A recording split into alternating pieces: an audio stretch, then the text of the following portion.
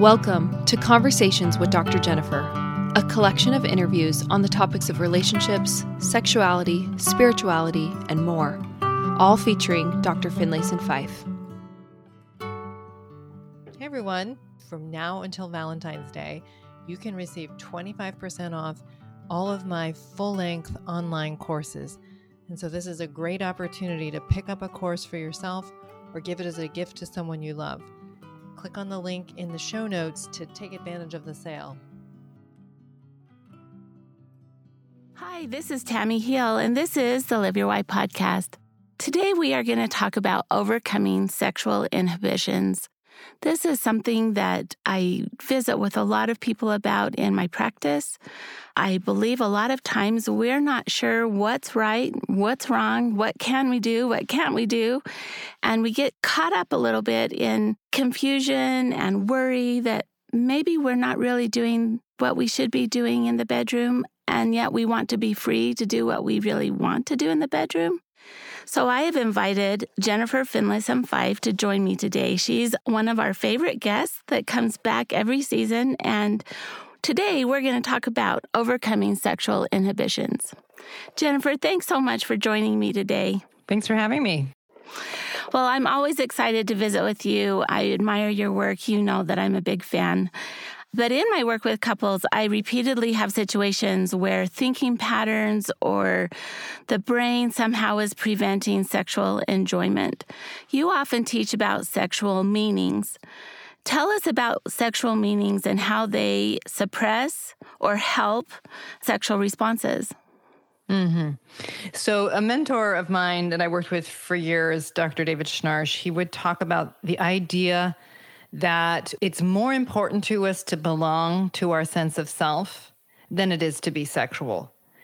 And another way of saying it is that the things that tend to make us desire sexuality are the meanings that make us feel alive, that expand our sense of self, that make us feel, like when you're falling in love, when you're dating, you're meeting this new person, that person represents possibility, your validation as a desirable person, right? All the unexpected, all the things that you could experience. And that is a meaning of expansion. And so you tend to feel a lot of desire. If, for example, you get married and you think, okay, well, I've been told that it's my duty to have sex and that I should do it at least once a week. And if I don't, he's going to be unfaithful. That's a constrictive meaning. That's a meaning in which I have to kind of produce something and in a way betray my sense of self in order to be sexual. And so desire goes down. And so we often are carrying meanings, like you said in your intro, Tammy, like, okay, should I be doing, is it okay?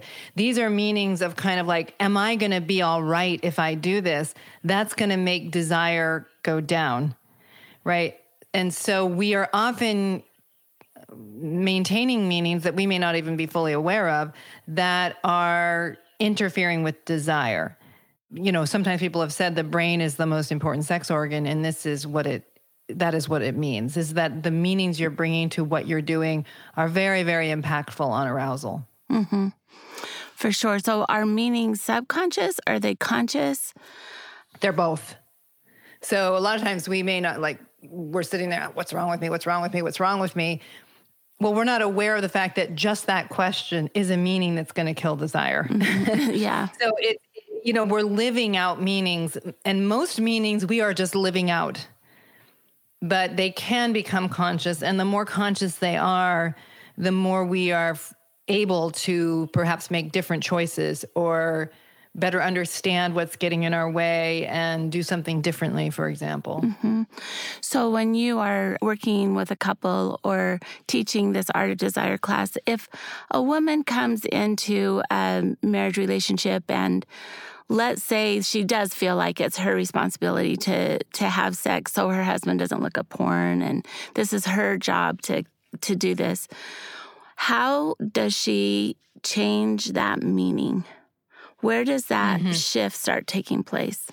Well, first of all, the first thing I do when I teach my course is I help people just start to see the meaning. So you have to even start with the idea that this is a meaning that is never going to produce passion. Mm-hmm. This is a meaning that's only, as Esther Perel says, sex can be work or it can be play. Well, you're in the meaning of work. Mm-hmm. And if you're in the meaning of work, which many husbands collude in because it's like, hey, meaning it's terrible to be the higher desire person and feel rejected. So sometimes when we feel rejected, we go into pressuring and expecting and punishing, but then we are keeping it absolutely in the frame of work, not passion. So the first thing is to understand I am thinking about sex as a job to do, not as about a real choice. Mm. Now, of course, this is tricky in marriage. And the reason why this is a course that is over multiple days is it takes some time to understand what are the new meanings and what do they actually feel like. But the whole idea of I have to have sex because my husband ... or because my spouse ... it's just simply not true. Nobody has to have sex. I work with couples where the lower desire person has decided I'm not having sex anymore. Okay. It is a real choice. Now, it's not a choice without consequences. It's not a choice without impact on the marriage. But one has to get it out of I have to I choose one way or the other. For it to be about oneself and one expressing oneself in the world rather than feeling like I'm a tool. I have to be used in some way. So the real mind shift then is I'm choosing this. I'm free to choose this. It's the freedom. And I don't have to. No has to be a legit answer in one's mind. One can't say, well, that's not possible. It's true. It's not possible without maybe the consequences you don't want. Mm-hmm. My spouse to be unhappy with me, the marriage to never be an intimate marriage. Perhaps my spouse stops desiring me if I am overt about not desiring them. So we often don't like the consequences, but that's still different than we don't have real choices. We just don't have the choices we desire sometimes. Mm-hmm. Yeah. So then our sexual inhibitions obviously then come from the meanings that we attach to different sexual behaviors. Is that correct? Right. Yes. And they're rooted mostly in fear or shame. Is that right? Well, or good judgment, right? Really, because or decency, or meaning we are often inhibiting sexual impulses because it's not right to be sexual there, or because it would be offensive to be sexual, or because there's something going on in the marriage and in our lives in which being sexual is not a good idea. Mm-hmm. So it's not just about shame. Now, of course, it can be, I'm not, good people don't have sex, or if I'm a righteous woman or man, I don't have sex. We certainly can load it down with those ideas in a false way, but it's a little more complex than that. Like, do I actually feel that this person loves me? If I don't, even if I have a hard time admitting it to myself, you're going to have a hard time wanting to open up. Do I trust the person I'm with?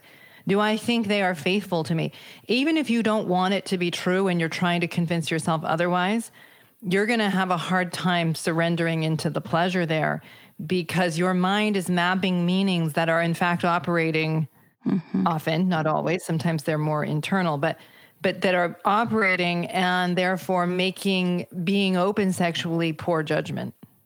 Yeah, I'm so glad you added that. I've kind of always thought shame and fear, but decency and good judgment makes so much sense if you don't feel safe.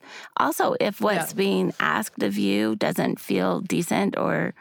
Right. So in those situations... It's in some ways taking away from your sense of self again. Or remember that idea, like to do this is to kind of subject, to do something that I really feel humiliates me. Mm-hmm. Now, we can talk about that more because sometimes we have these immediate reactions that are not in fact true. Mm-hmm. But if you think your spouse is really, truly, in some sense, using you, doesn't really love you, well, then your low desire is about your own self-respect. Mm-hmm. And then that meaning absolutely is essential for you to... Yeah, to pay attention to and deal with, right. Okay. So then moving on to when you have that knee-jerk reaction that, no, inhibitions obviously can be challenging, particularly when one spouse wants to learn or experiencing something new and different than the other spouse. So what if the knee-jerk reaction is, no, I don't think that's me. I feel like I don't know that that's decent.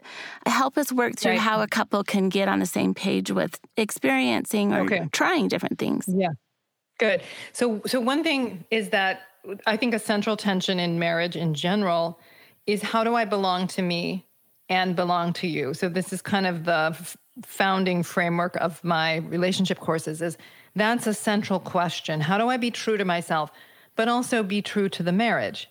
And if you're going to answer that question honestly, a marriage is going to push you to grow and to try things you've never tried before, to extend yourself in ways you haven't extended yourself before, because you're making room for another person who is different than you by design. That's why you were attracted to them in the first place. And so it doesn't mean like, hey, you have to be true to me and just whatever I think and feel, that's a one-person marriage and you're supposed to accommodate me.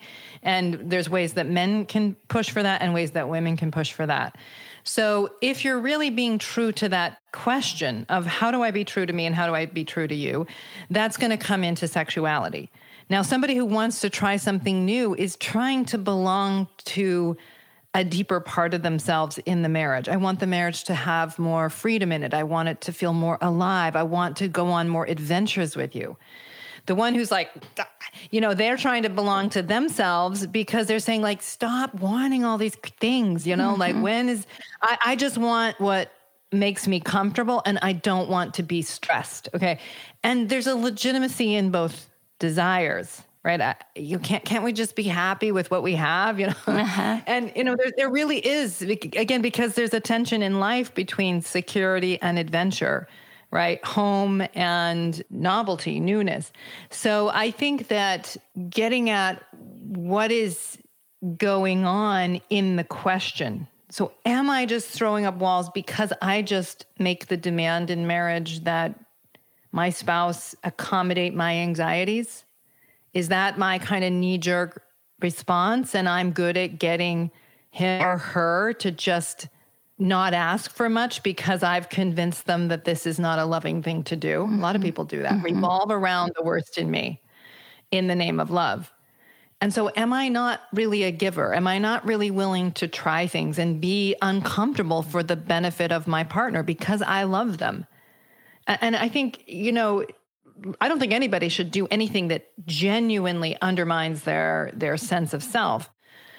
But you don't want to take how you feel the first, second, or third time you try something as necessarily the answer, right, of what can be acceptable to you. There's a lot of things that just, first time I ever tried French kissing, I was like, that's the most disgusting thing in the world. Yeah, I remember that response too. Right. And it's not until you sort of grow in it and you start realizing, wait, no, there's a whole way that this can be an amazing thing. But usually not what you're figuring out when you're 16. Okay. But anyway, so I think that, there's ways you can grow in it and bring yourself into it and find, oh, wait, this is me.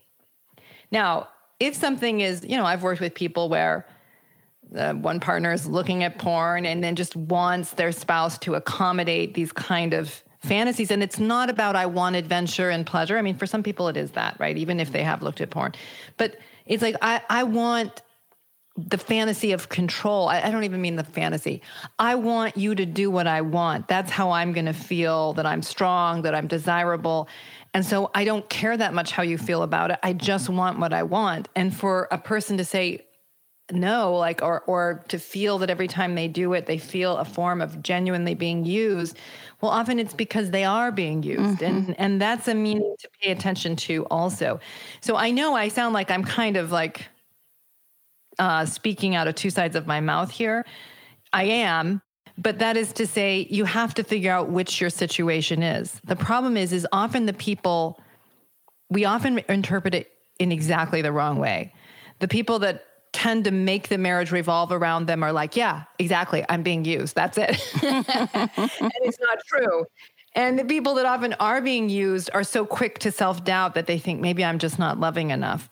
So it's a little bit tricky giving advice kind of in this general sense, because we often, what our vulnerability is, we often interpret information in line with our vulnerability, Right. what we're already weak at. Mm-hmm. It is such a fine line. And I really appreciate what you said, that perhaps the real key would be to assess honestly, not to your anxieties and fears, but really to assess do I feel like I'm showing up in this?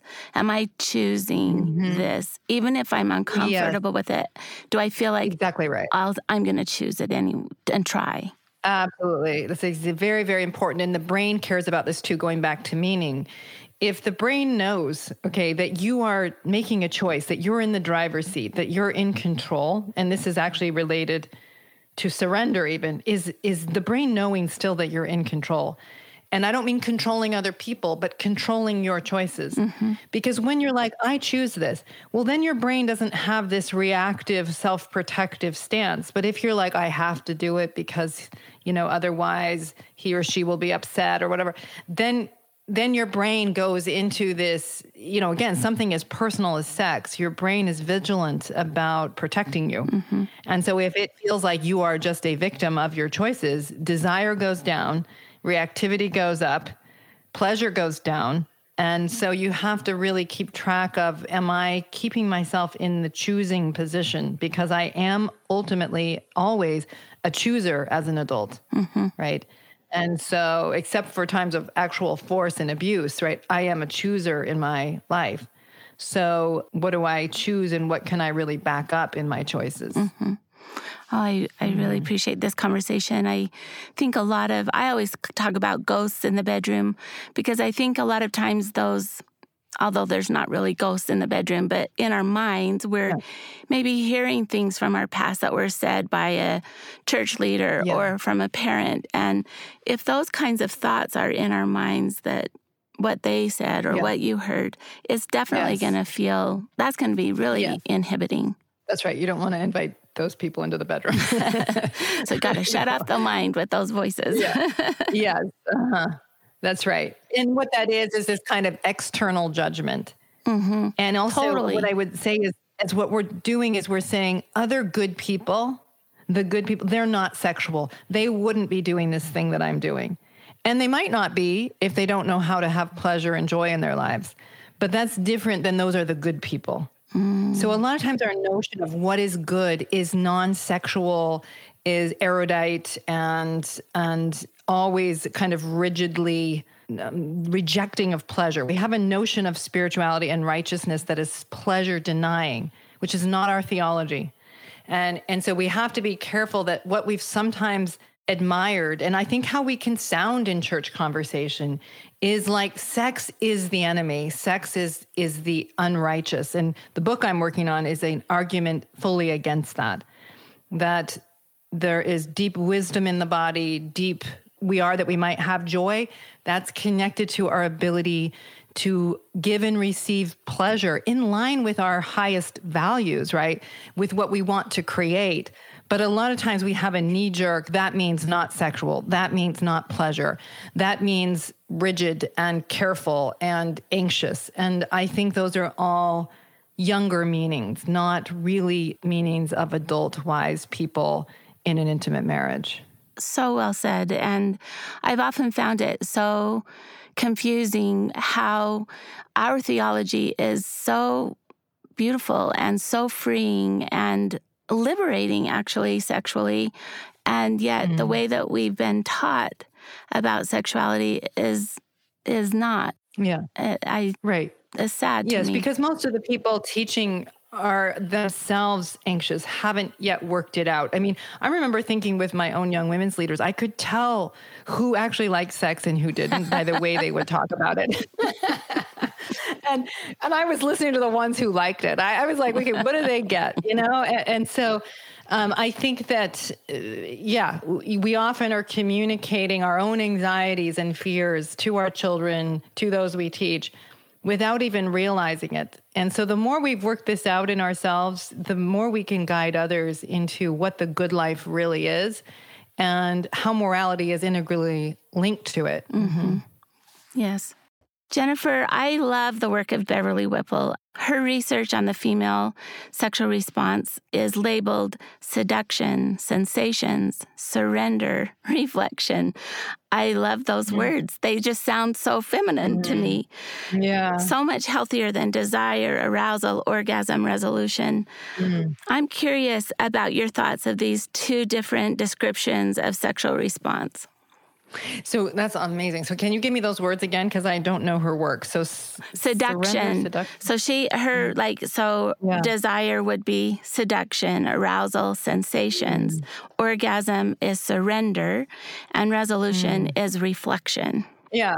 Well, it's true. What I think they're doing, again, I don't know her work, so this is just my top of my response, but what I think she's accounting for is a lot of a more feminine orientation to sexuality. And look, I hate being prescriptive of women should be feminine, men should be masculine. I think people need to be true to themselves. But I think what we do in our culture that's often very androcentric, it's, like even the arousal, the arousal, I can't remember the Masters and Johnson response right now. Desire, arousal. Yeah, so it was the desire, arousal, response, orgasm, and then orgasm, retraction. Okay, resolution. Thank you. Sorry, I'd forgotten those. But yeah, that's sort of a masculine map of how it goes. They start with desire, right? Then and so I think that for the more feminine position is more around seduction is a part of it. You don't want to teach girls or women that being desirable is the only way to be. You want girls and women to understand their own desires and to know what they want and what defines them. Okay, this is a lot of what my course is. But on the other hand, a feminine sexuality has a lot to do with being desirable. Mm-hmm. Like to see ourselves as somebody that it would be good judgment to want to be close to. That he doesn't just want me because I'm the only legitimate outlet. He wants me because, it makes sense. Okay, I'm attractive. Okay. And I don't mean you have to fit all the conventional versions of attractiveness, but you understand that you're a good soul in this person's life, and you can see why they'd want to be close to you. That's a very powerful part of women's arousal. And when women talk about their fantasies, they're often talking about being the most desirable one, being the one that's chosen among other options. I remember being at a camp with my sister and our kids, and there was a book on the shelf. I pulled it off, and it was a women's, like a bodice ripper type book. And so I was just reading the first page, and it's all about this man who has, of course, all the money and all the power and everything, and is like choosing her among all these other women that would want him, but she's the one. And he's saying, you are exquisite. Okay. So I'm like, okay, this captures what women like, is that I'm considered desirable. And there's nothing wrong with enjoying your desirability and feeling good about it and having it be a part of your sexuality. I think it's nothing wrong with that. That's a wonderful part of it. And so I'm chosen. Okay. So then she says, so seduction, surrender is for orgasm. Am I missing surrender is orgasm. Mm-hmm. Sensations. Yeah.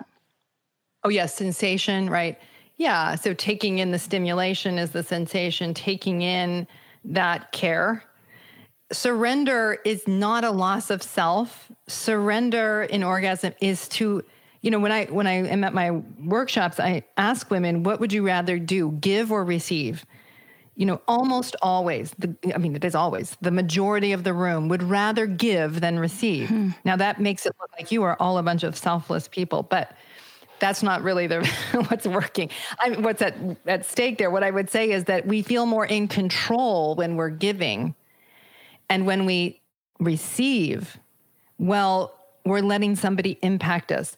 We're letting somebody affect our lives. We're acknowledging that we're not just able to do everything for ourselves, but that someone else can really affect us. We're willing to say we deserve pleasure. We deserve good things in our life. And so to surrender wisely, right? To surrender to someone's care, love, desire to offer you pleasure is a great act of strength, not weakness. And so it's not just, I'll do whatever you want. Tell me what to do. It's not that. It's not letting go of your own personal agency. It's the agentic decision to say, it is wise to be open here and to let myself be given to receive this goodness into my life. And so, yes, I can have orgasm. Yes, I can have pleasure. And when you let yourself receive, I mean, first of all, it's a great kindness to both of you. It's the receiver and the received. Men want so much to be received. And so to be received like that and to let that goodness impact your soul, you will be a happier, kinder, more generous person when you can receive honestly. So there's real strength in surrender, and it's the best in the feminine position. So did I miss any words? No, you did. That was beautiful. I wanted to talk about what surrender means, and I think you really summed it up there. But for us to surrender is at the heart of receiving pleasure, and it is a choice that you're making. Yes. Where you are, in a sense, giving control up to just seeing what happens. And I think it's the control piece that a lot of times women have a hard time surrendering, right? Yeah, absolutely. And so what I think of it is more like I'm going to put my sword and my shield down. The thing that I think it gets us a little confused in the surrender language is that someone else is dominating, someone else has conquered. That's not really the right idea, because you're not really giving control away. You are still a chooser. You are not without choices. Now, you're not vigilant.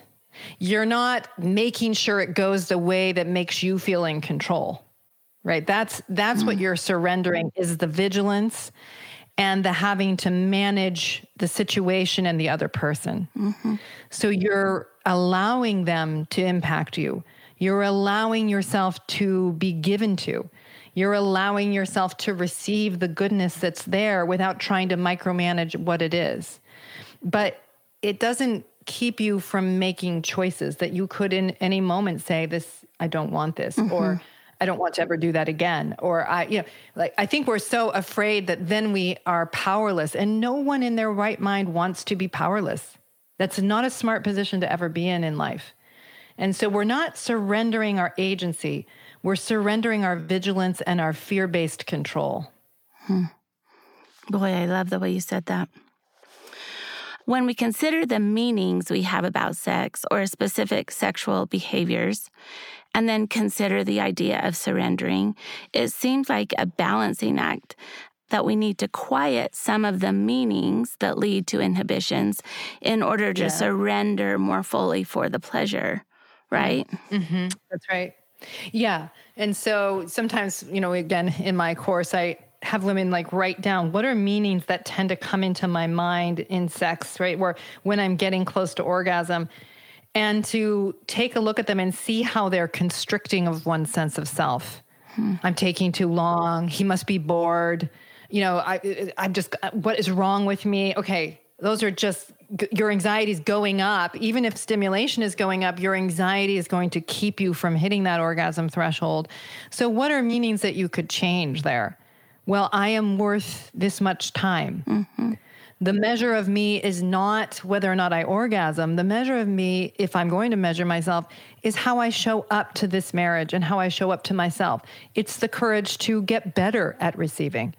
So I have people more deliberately shift those meanings and maybe even practice those meanings in their mind so that they can have replacement thoughts. And it's a powerful tool because, again, your body is reacting to your thoughts more than you realize. And so the more you deliberately shift those thoughts into expansive thoughts, into thoughts of self-care, thoughts of investment in your sense of self in this marriage, well, your body is freed up. And at that point.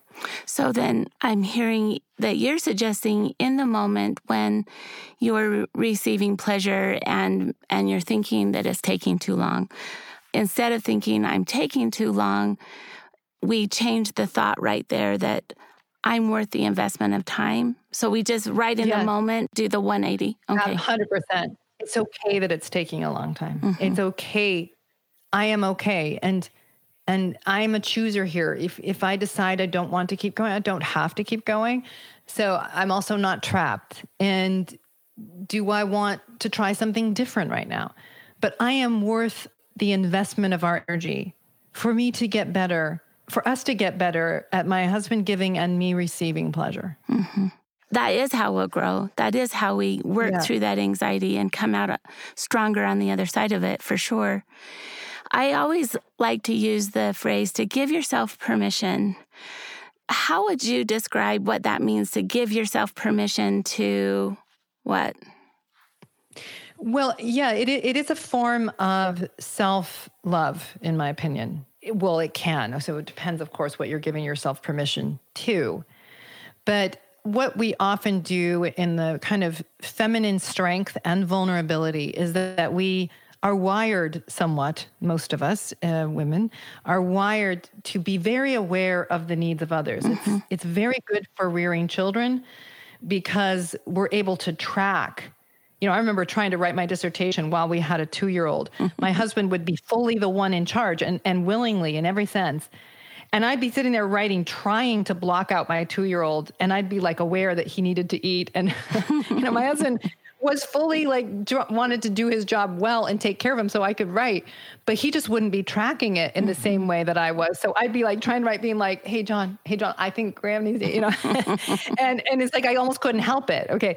So that's true. Of course, where it can be a problem is that it gets overactive and we're so aware of what everyone around us wants that we under-attend to our own desires. We under-attend to what matters. And so we think, well, yes, I could sacrifice this so this person has this good thing, but we have a very hard time giving ourselves permission in equal measure to have good things in our life, to even investment of energy towards our own development.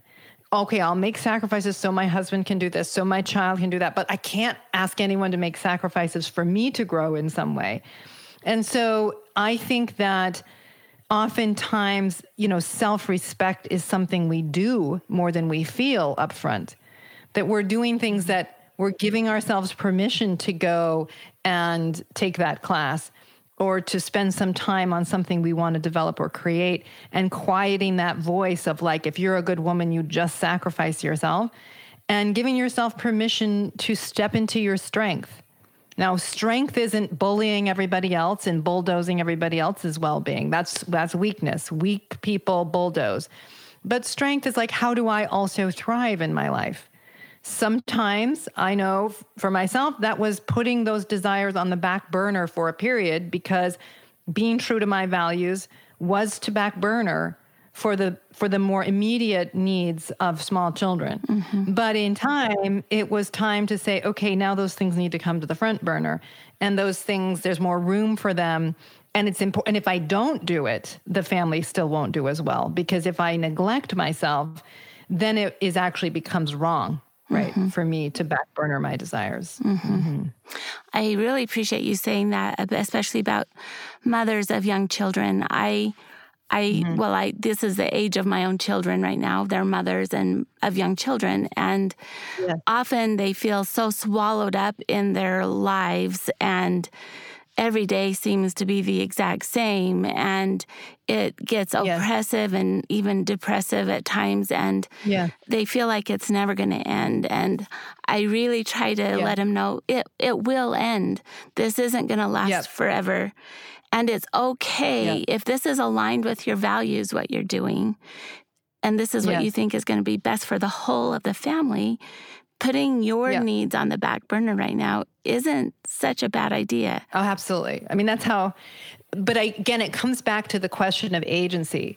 If you are doing it because you think you should, because, what I mean is you have to prove that you're a decent woman. You're doing it because other people want you to do it. That's going to be much more depressing than no, of my options, this is what I choose.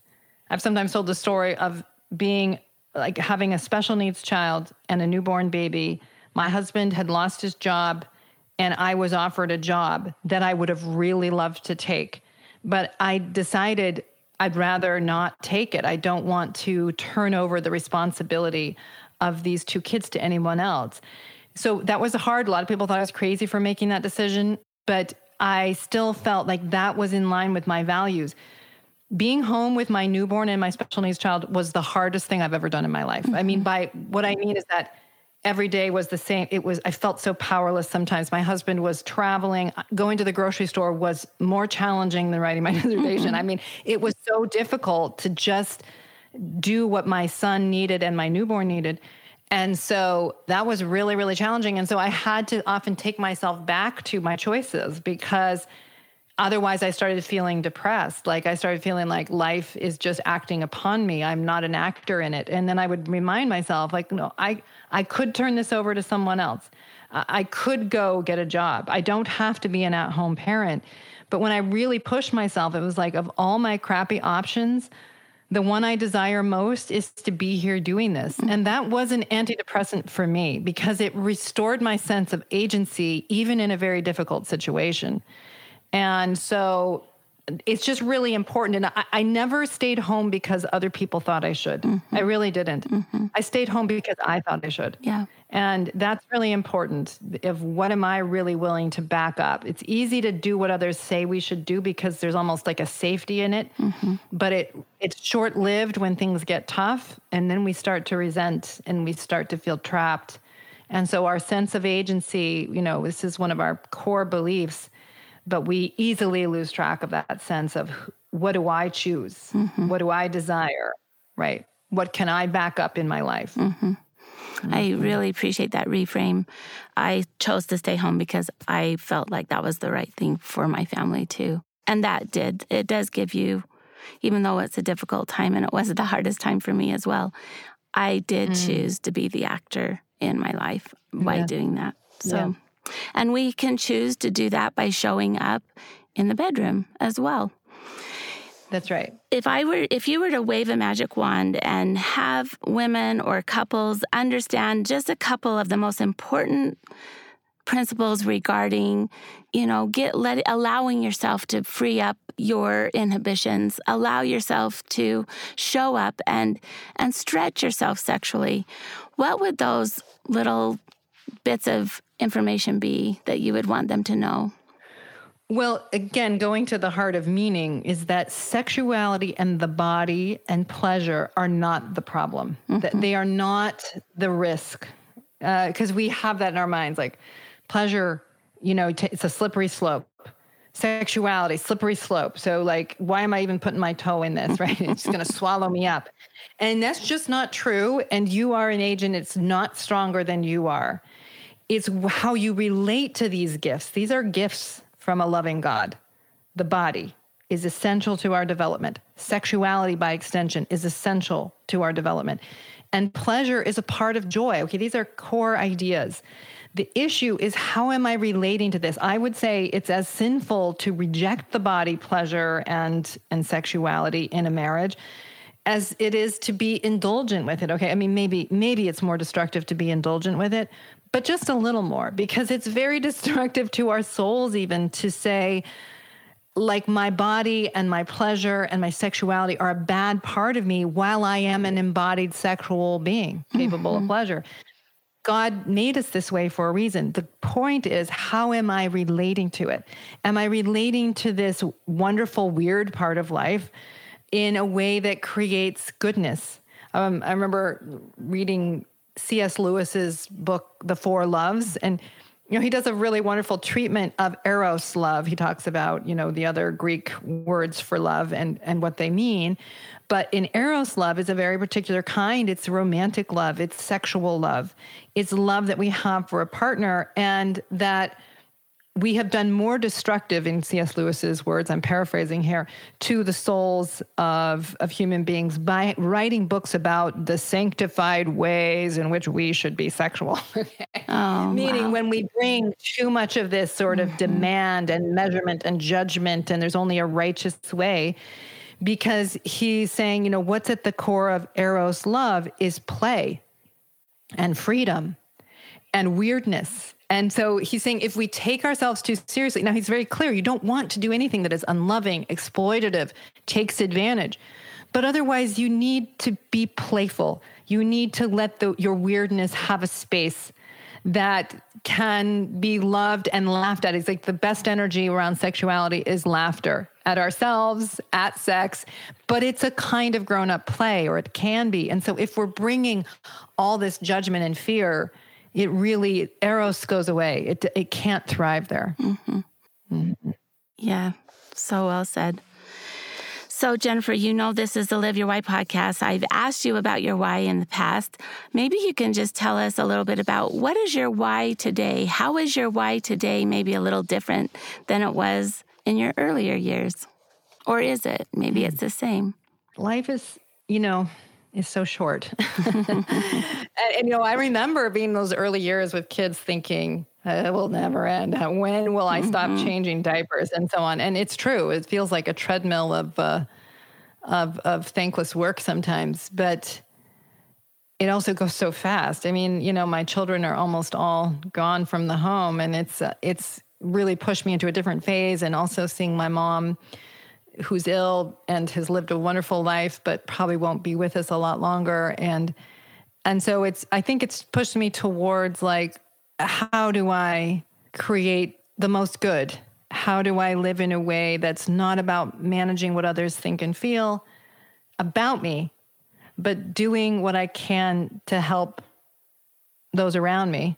So maybe that's always been my why, but I think I feel it in a different way as I've kind of moved into a different phase, and I'm in some ways more at peace with myself than I was when I was younger. And I don't know the answer yet fully to what that means, but I think in terms of what I may do in the years ahead, but I think that there's some wonderful things about being in this phase because, well, just the ego demands they've been pummeled out of existence. Not out of existence, I wish, but they don't dominate so much. Yeah. Yeah, that's so true. My children are all gone now, and I can remember those early years thinking, wow, this is never going to end, and it's over. And I hold my little grandchildren on my lap and read to them, and I think, I wish I would have enjoyed doing this with my own children as much as I enjoy doing it with my grandchildren. Right. And maybe that's just impossible. Yeah, because I think when you're a grandparent, you're freed up to,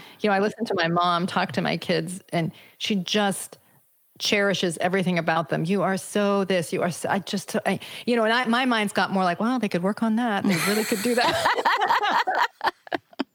I'm not proud of that, but I feel more like I got to help them do the things the right way, whatever. And so I'm like, gosh, she's just wiser. She's freed up, to really think about what really matters and lives in a more cherishing way. And so but it's hard to get there without going through, you can only be a new parent by being a new parent. That's right. Yeah. It takes all the steps to get here. Well, Jennifer, thanks for being on the podcast today. It's always a pleasure to learn from you. Thank you. Thank you. Thank you so much for listening. If you enjoyed today's episode, we ask that you please rate, review, and share the podcast so that more people can find and benefit from Dr. Jennifer's work.